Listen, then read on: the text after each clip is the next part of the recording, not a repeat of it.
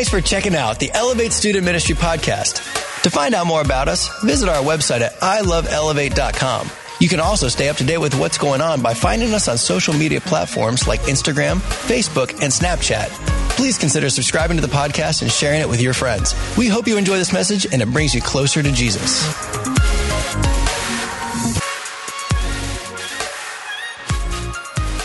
In the middle of the book of Mark, this series is titled Son of Righteousness, and we'll get to why. There's a quote by Billy Graham that I love, and I think it's a great introduction for tonight. It says this. See, many people, they like to try to look at the miracles in the Bible and try to figure out how those may have happened physically. Maybe there's the parting of the Red Sea, and they say, well, there was an avalanche upriver, and it stopped the water, and so they embellished it, But I love this quote. It says this. Jonah swallowed by a fish? ? I'd believe it if Scripture said that Jonah swallowed the fish. It's not difficult to believe if you believe in a God of miracles. The parting of the Red Sea, people raised from the dead, the sun stopping in the sky. These are crazy miracles, and they're absolutely not anchored in the reality that we know, that we can experience with our five senses, and that's why they're miracles. And if we believe in a God of miracles, then it's no longer difficult to accept the impossible when God does it. So, opening questions. Do you believe in a God that's all-powerful? Do you believe that he interacts, even orchestrates human history? Do you believe that his eyes are lovingly on you within human history and within time? Is he a personal God that's personal to you as an individual? Psalm 20, verse 6. This is written by David. And David, I bet you, he must have been struggling in a time that he felt like his prayers were hitting the ceiling. And we're going to take one verse out of the middle of this because I think it's a great launching verse for our passages in Mark. And then we're going to come back and read the majority of the psalm to kind of get David's heart. But here's the verse. Now I know that the Lord saves his anointed.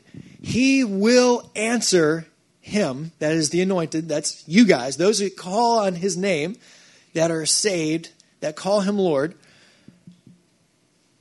He will answer you guys from his holy heaven with the saving might of his right hand. I'm going to read that all the way through. Now I know the Lord saves his anointed, his people. He will answer them from his holy heaven with the saving might of his right hand. That is so worth remembering, that he is ready and willing, and his ear is inclined to answer you from heaven, to answer me from heaven. That's encouraging. Now, chapter after chapter, Mark keeps bringing us back to this is who Jesus is. Will you believe it or not? He over and over again presents Jesus as the Son of God, the Messiah, God in flesh, and regularly brings the reader, us, back to the fork in the road of having to decide, do I believe it or not? His first chapter, John the Baptist declares Jesus as Messiah. Jesus is baptized, and then God's voice from heaven says, behold, this is my Son in whom I'm well pleased. The disciples in the book of Mark are really slow in understanding who Jesus is. They have like this laborious struggle to wrap their minds around who Christ's identity is. But Mark, who is writing the book, is right up front. Chapter 1, Jesus is the Son of God. Are we clear on that? Good, we can move forward with the story. And every chapter, Mark does this again. In chapter 2, Jesus claims to forgive sin, which only God can do. Then turns around and refers to himself as the Son of Man, a reference to Daniel's prophecy as the man-like figure that God would bestow authority and kingship for all of eternity. Again, Mark, chapter after chapter, is bringing us back to this is who Jesus is and asking us, do you believe it? In chapter 3, Jesus overrules the interpretation of the Old Testament that says, oh, well, you can't do this stuff on the Sabbath. And Jesus is like, I'm Lord of the Sabbath. Let me deal with this. Mark continues opening up this case. So Jesus has done a whole bunch of healings. The healings have drawn a crowd. The crowd is so big that they're almost hindering his ministry. People are coming to see the magic show, basically what Jesus is doing. They're forcing their way in to try to bring loved ones, hoping they can get healing. Very few of them are actually there because of his ministry and more about what they can get. And they're almost becoming a hindrance. There's a city that he can't get into because the crowds are so thick there. Remember, they almost didn't get the paralyzed guy. Remember Legolas? They almost couldn't get him in because the crowds were so thick. And then Jesus starts teaching in parables. It's like these mysterious stories that they can understand, but then there's these layers that carry something that the Holy Spirit has to interpret. And then Jesus steps aside and unpacks them for his disciples. And so we're going to pick up between a collection of parables and Mark changing gears and Jesus going home to Nazareth. And right bookended in the middle of that are these three little stories that he connects, 1, 2, 3. And he has them there on purpose, collected together on purpose. And that's what we get to take a look at. Mark chapter 4. And I think you're going to recognize each of these stories, but I hope you see them in a new light. Because my mind was like exploding as I was reading these. We're going to start at verse 35. Jesus had just finished preaching all these parables. On that day, when evening had come, he said to them, "Let us go across to the other side." Jesus doesn't give an explanation. He's just like, "Hey guys, we're getting in a boat. We're going to the other side of the sea." Maybe this is sort of like chapter 1, where the Holy Spirit, after it came on Jesus, drove Jesus into the wilderness. He was compelled by the Holy Spirit to do something. So what is Jesus crossing the sea for? Verse 36, and leaving the crowd, they took him and with them in the boat, just as he was, and the other boats were with him. So they're getting into this boat. Getting out into a boat is one of the only ways that he can get separate from the crowds. There was times that the only way he could preach was to get in the boat and push offshore so they wouldn't crowd him so much that he could actually preach to the people. So he gets in the boat. They're crossing to the other side. Verse 37, and a great windstorm arose, and the waves were breaking into the boat so that the boat was already filling. He was in the stern, the back, asleep on a cushion. And they woke him up and said to him, "Teacher, do you not care that we're perishing? Don't you know we're dying here?"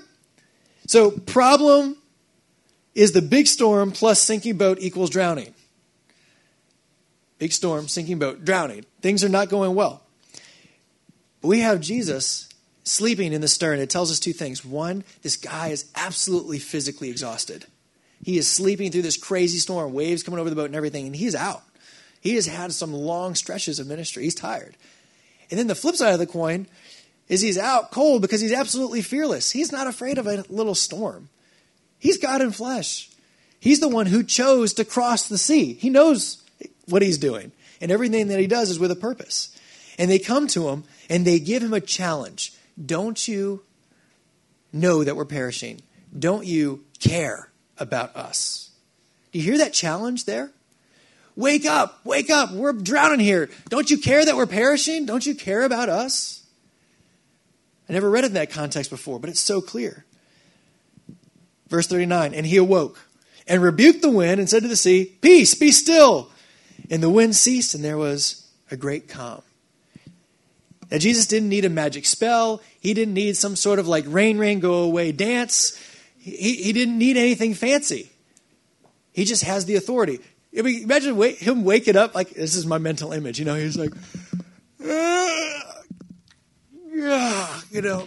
hold on, where's,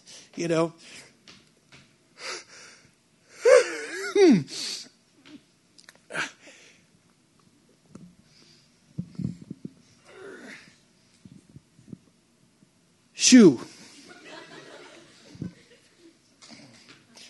What's the matter with you guys? I'm sleeping here. Yeah, I love Jesus. He simply operated out of his authority as the creator, the sustainer, and the ruler of the elements. Verse 40, he says to them, "Why are you so afraid? Have you still no faith?" Jesus has reason to be fearless. He's God, and he understands what he's doing. He initiated this trip. Whatever happens along the way is from him, and he's using this for teaching and expanding the kingdom. What reason do they have to be fearless? What were they supposed to trust or have faith in? And I felt like that was obvious, but I want you to grab that question. What do they have to trust in? What is their faith supposed to be in? Put that in your pocket. We're going to come back to that. Verse 41, and they were filled with great fear and said to one another, who then is this, that even the wind and the sea obey him? Storm from the X-Men has nothing on this guy. Note 1, their reaction is noted by Mark. And Mark is pointing us out. How did they react to this? They were terrified at this guy who can command the sea. The second is this, that Mark uses the disciples to pose his question to us. Who is this? Do you hear Mark talking through the text to reach out to us, the readers? Who is this? Who is this? Can we believe that a human stands on the front of the boat, just woke up, and commands the storm to be still? With what, 3 words, 4 words? Who is this? Can we, the reader, accept this? So they arrive, and immediately Jesus is encountered by a man. Mark 5, verse 1. And they came to the other side of the sea, to the country of the Gerasenes.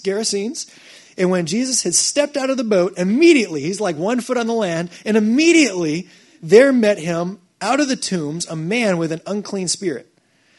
This guy, latch onto this guy. He is super important to Mark. You'll see why in a second. He is not functioning in his own mind. He is completely crazy, detached from reality, possessed with a demon. And he's unnamed. Y'all want to call him Smeagol? Out of his mind, multiple personality? Yeah, I thought it worked. So let's call him Smeagol. This guy, now don't miss this. You have to understand the depth of what's happening here. Legolas, Smeagol, do you see the pattern? This guy has been dominated and oppressed by evil spirits. Demons that neither come from or are affected by the physical realm. You can't track a demon with a dog. You can't beat it with a baseball bat. You can't lock it in a jail cell. This guy is possessed by a power that we have no ability to confront.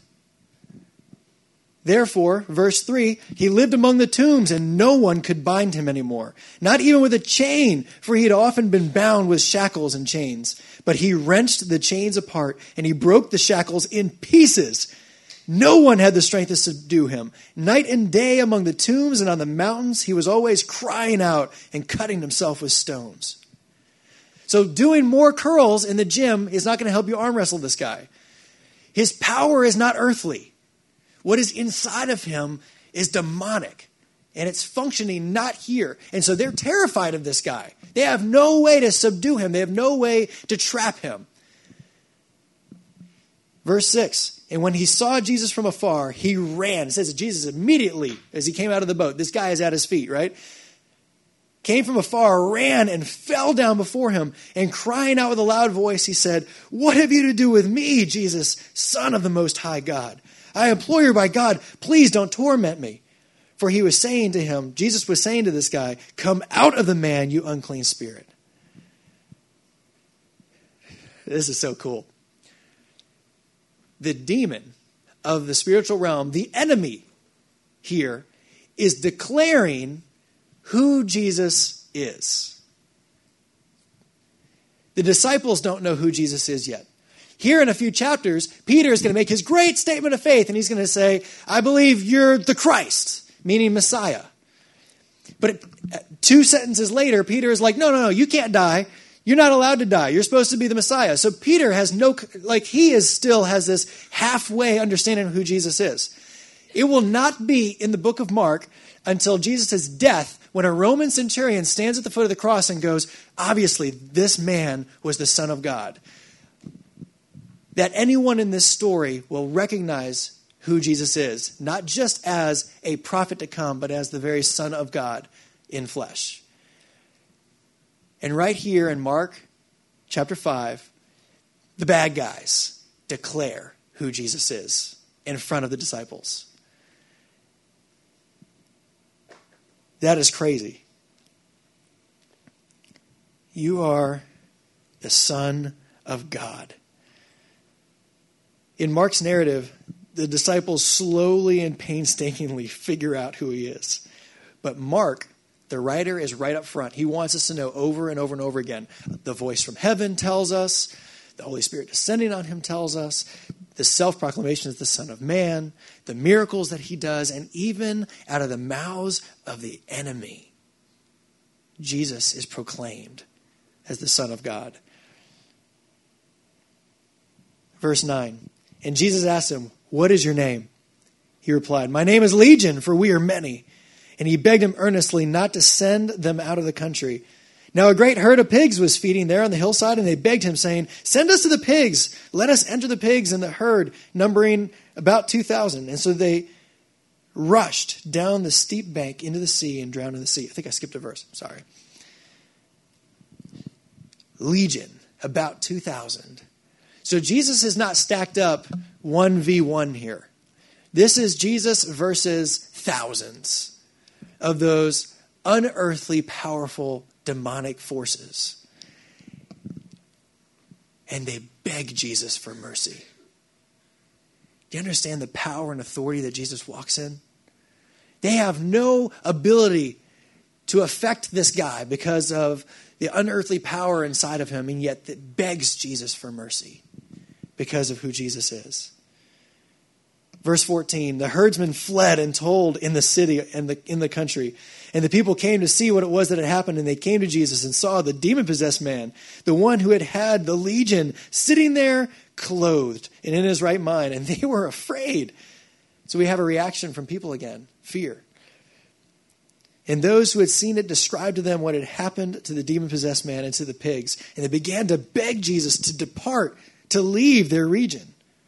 So they show up and they realize that their bank account had just done this fatal swine dive into the ocean. And they're terrified. We get the reaction from the people. Again, it's fear. This is just my imagination. I wonder where Smeagol got his clothes from. I'd love to think that Jesus just took it off himself and gave it to him. What if Jesus is like, here, no, cover yourself. I just love Jesus, so I think that's how it worked. Fear drives them to send Jesus, the one who brought freedom, away. It's amazing how fear not only paralyzes us, but fear actually makes us reject the very one that can give peace and solution and hope. Isn't that crazy? Jackie tells me all the time, the two things that make us run away from God are shame and pride. And so often those two things are really the same. That's great. Verse 18, as Jesus was getting into the boat, buckle up. As Jesus was getting into the boat, the man who had been possessed with demons begged him that he might be with him. So this guy is like, let me follow you. Let me come with you. And Jesus did not permit him, but said to him, go home to your friends and tell them how much the Lord has done for you and how he has had mercy on you. And he went away and began to proclaim it in Decapolis, how much Jesus had done for him, and everyone marveled. This guy wants to go be with Jesus and follow him around, but Jesus gives him a mission instead. I didn't catch it until today. Up until now, and continuing. Every time Jesus does a miracle, Matthew, Mark, Luke, all three of these books, they call it the Messianic secret, because every time Jesus does a miracle, Jesus says to them, all right, great, you're better. Go out, don't tell anybody what happened. Because he knows that if they go and tell people, people just want to show up for the show. And he's going to be hindered. Over and over and over again, Jesus is like, look, I'm glad you have your sight. Don't tell anybody. Leprosy, great. Go show yourself in the temple. Don't tell anybody. This is the only instance that I think that I've found where he actually says, go and tell all your friends. Make it known. Smeagol is the first time that Jesus instructs to go and tell people. Jesus won't do this with his own disciples until 6 verse 7, and a whole other chapter away, when he sends them out 2 by 2, making this demon-possessed guy the first evangelist, an apostle. Apostle means sent. Jesus sends him to go. And because of him, this whole city is not full of fear. They're full of awe of who Jesus is. This demon-possessed guy was worth crossing the sea for, was worth fighting the oceans for, and the winds and the waves and the craziness. So it's not what did Jesus cross the sea for, but who did Jesus cross the sea for? So let me ask that question again. What were they supposed to have faith in? That he could stop the storm? Sure. I mean, although that was kind of new to them. They never saw him do anything like this before. Jesus crossed the sea for one unnamed man who was ostracized by an entire city. Jesus crossed the sea because he loved one guy.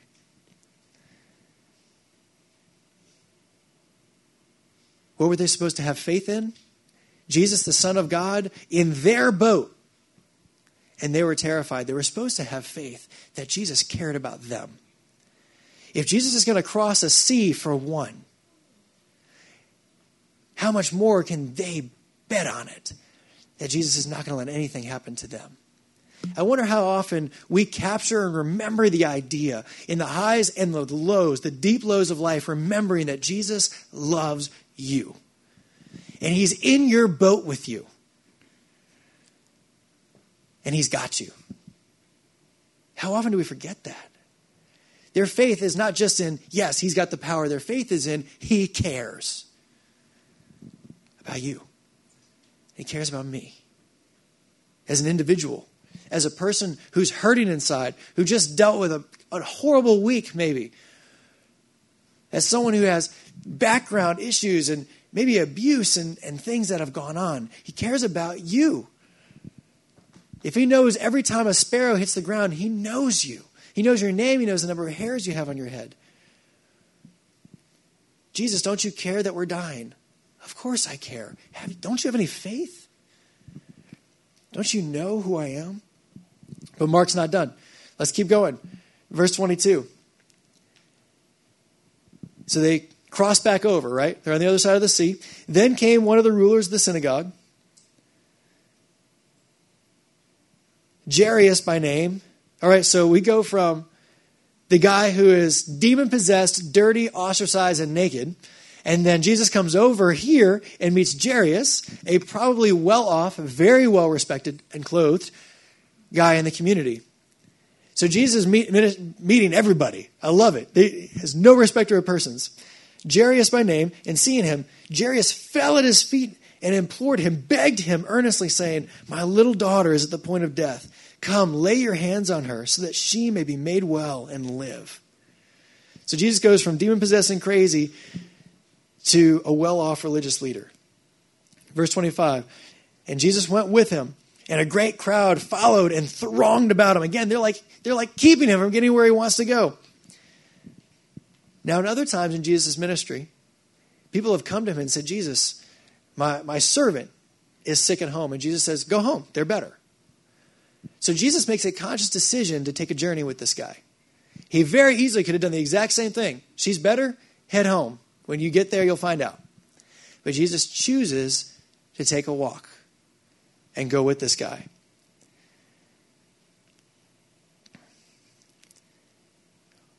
Because along the way, verse 25, and there was a woman who had had a discharge of blood for 12 years. Guys, if you're in here and you're like, I'm clueless, that means that she had a period forever, for 12 years. That is miserable, awful, terrible. And in Jewish society, that meant that she couldn't be in public. So she was ostracized by her own society. She had spent all that she had, suffered under many physicians, and she was no better, but rather grew worse. She had heard reports about Jesus and came up behind him in a crowd and touched his garment. For she said, if I touch even his garments, I will be made well. And immediately the flow of blood dried up, and she felt in her body that she was healed of her disease. So her sickness is not like a 24-hour cold. This is a long-term, persisting sickness that doctors, the people that knew the body, that understand conditions, couldn't handle. She spent all of her money, and many doctors found her hopeless.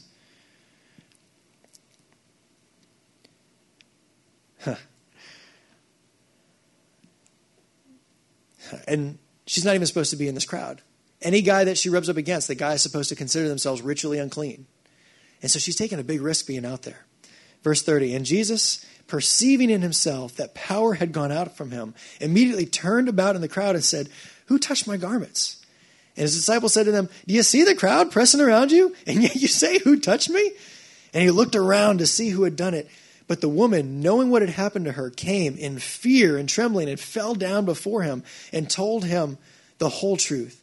And he said to her, "Daughter, your faith has made you well. Go in peace and be healed of your disease." So we have the demons, the religious ruler, and the sick woman, and all of them fell down at the feet of Jesus because of his authority. Was Jesus confused in the crowd? Who touched me? No. He just made a trip on his way to Jairus' house because he knew he needed to encounter a woman. She was on his mind when he said, "Yes, I'll go with you." Instead of just saying, "Go, she's healed." This woman was on his mind. And he started walking. Just like the trip across the sea, he had someone he needed to meet, an appointment he needed to make. Verse 35, while he was still speaking, there came from the ruler's house some who said, "Your daughter is dead. Why trouble this teacher any further?" Jairus must have been broken. It's over. My last hope, the last thing that I had to try, has failed. You know, as a parent, he would have done anything. You know, he's tried everything, the cold packs and every medicine. He's got the money. He's got the respect. There was nothing else he could do except hope that Jesus could get there in time. Verse 36, but overhearing what they said, Jesus said to the ruler of the synagogue, "Don't fear, only believe." What are they believing in? Jesus is not done teaching on faith. He reprimanded the disciples in the boat. He praised this woman for pushing through the crowd. And now he challenges this report of death. Jesus is saying, do you think death has the final say around here? Come at me, bro. Watch this, death. Verse 37. He allowed no one to follow him except Peter, James, and John, the brother of James. And they came to the house of the ruler of the synagogue, and Jesus saw the commotion, the people weeping and wailing loudly. And when he entered, he said to them, "Why are you making commotion and weeping? This child's not dead, but sleeping." I love it. Jesus challenges. Yeah. Make her rap, stutter step. Jesus challenges their very reality. Why? Because Jesus isn't anchored in the spirit, in the physical realm either. Jesus isn't stuck just in flesh and blood. To Jesus, death is a transition. It's nothing temporary or finite to him. So he challenges their reality. She's not dead. She's just sleeping. There's nothing final here. And what's their response? Verse 40, and they laughed at him. But he put them all outside and took the child's father and mother and those who were with him, Peter, James, John, and went in where the child was. Taking her by the hand, he said to her, "Talitha cumi," which means, "Little girl, I say to you, arise." And immediately the girl got up and began walking, for she was about 12 years of age, and they were immediately overcome with amazement. So we have a crowd reaction again. Amazement. And he strictly charged them that no one should know this. See, there you go. He strictly charged them that no one's supposed to know about this. And he told them to give her something to eat. So on this side of the sea, he's still trying to keep his miracles undercover. What is Mark teaching us about who Jesus is? We have 4 miracles, we have 3 stories, and 2 journeys of Jesus. 4 miracles, 3 stories, 2 journeys. There are repetitions. Someone is falling at his feet. There's a big miracle. There's people's reactions. And then there's this ongoing teaching of faith in these 4 stories. Number 1, both journeys are for the benefit of an unexpected character. And both characters are shunned by society, and they had been in their afflictions many years. He traveled across the sea because of one. And he's taken this hike with Jairus, seemingly for his daughter, but he still has one in mind. The 4 miracles are clumped together like this. Check this out. Jesus, what's your authority? Number 1, he calms the wind and the waves. He has authority over all of nature. Number 2, he exorcises the demons. He has authority over the spiritual realm. Number 3, he heals this woman of her 12-year disease. He has authority over the physical and over the body. And number 4, he He raises this girl from the dead. He has authority over death itself. Within a collection of these 4 stories, we see that Mark sets up Jesus as God over the elements, of God over all the spiritual realm, over the body, and the God over death. 4 little stories clumped together. Number 3, the miracles are personal, and they're driven by Jesus' compassion for the individuals. He desires their faith to be in 2 things. He wants their faith to be anchored in that he has the power. He is the Son of God. But also, their faith needs to be that Jesus loves them and cares about them. My challenge to you is so simple tonight. Do you believe that Jesus is all-powerful? If he's all-powerful, do you believe Jesus cares about you? It's easy to wrap our minds around a disconnected God, but it means something entirely different to say that God cares about me. That God died on a cross for me. He's thinking about me right now. He cares about what happens to me. Is your God too small? Is he disconnected? Did he wind up the clock of earth and set it spinning? Or is he intricately involved, hands-on in your life?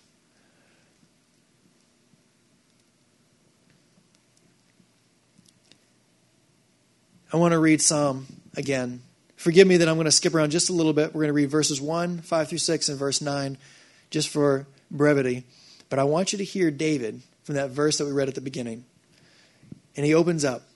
May the Lord answer you in the day of trouble. What's his cry? Let the Lord will answer you in the day of trouble. May the name of the God of Jacob protect you.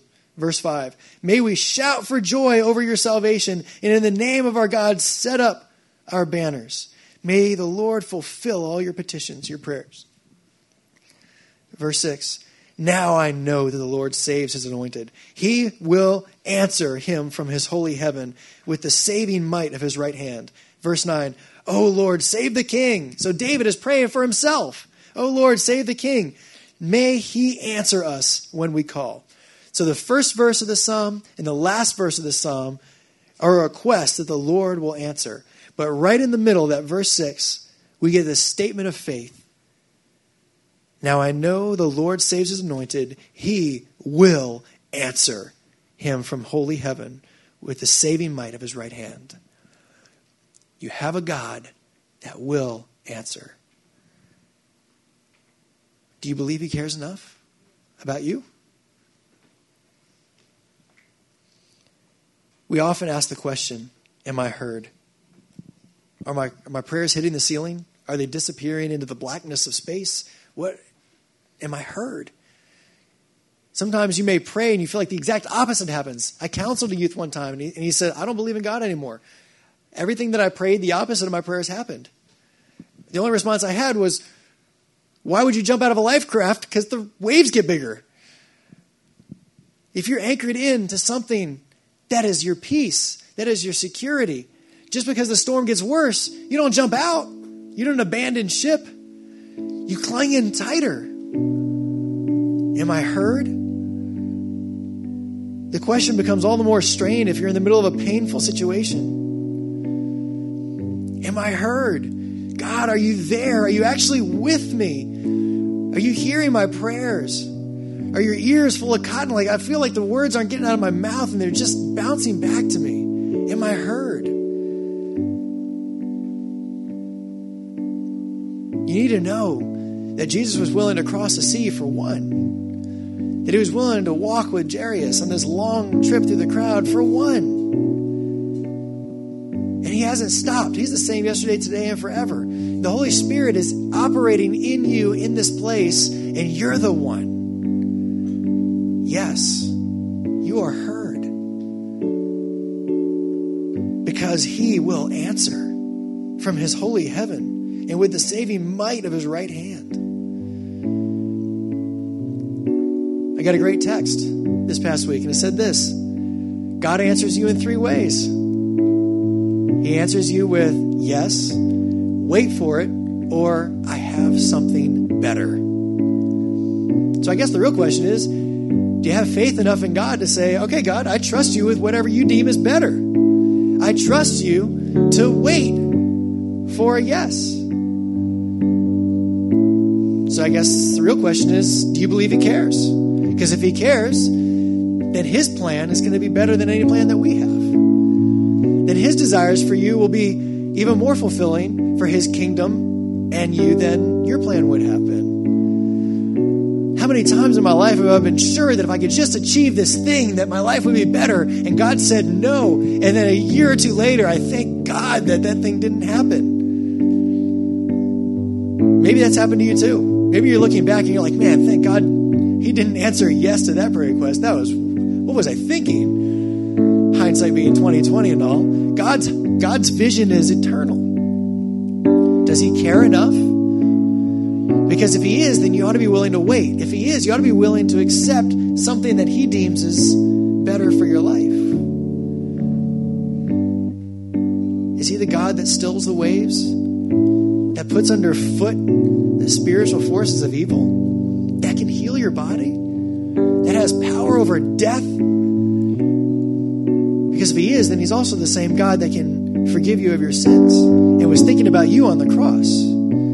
Then he's also the same God that also has a plan for your life, and it's a plan for good, to prosper you. And it's also the God that it doesn't matter if you have this temporary death someday. To him, it's a transition, and he's going to be calling you up to meet him, to live forever with him, with a new body.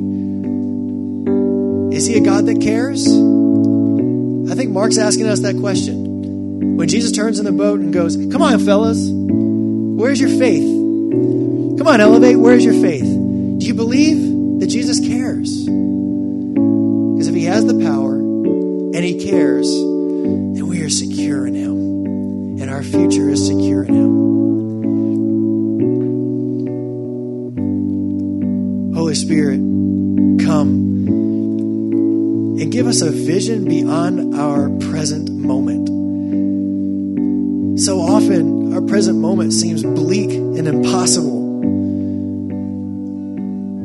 Lord, let us see through your eyes that you are actually in control, that you actually got this, and that you love us enough that you are still at work in our lives. Even when everything goes sideways, even whenever we're at our lowest, you are still at work. You're not done yet. And if you'll cross the sea for one, and you'll die on the cross for your people, for me, then I can trust you. Lord, give us faith. Help our unbelief. Let Elevate believe in you and trust in you. Let us be a people that can rest with good sleep at night, because we go to sleep knowing that we are in your arms and in your hands. Let us be people that can go into our work or school or wherever it is that we're going with confidence, because we know that we are in your hands. Thank you, Lord, for these beautiful examples. Thank you, Lord, for Mark putting them together so we can see such a beautiful picture of who you are. Lord, may we answer with yes. You are the Son of God, and you love us, me. Lord, I pray that our worship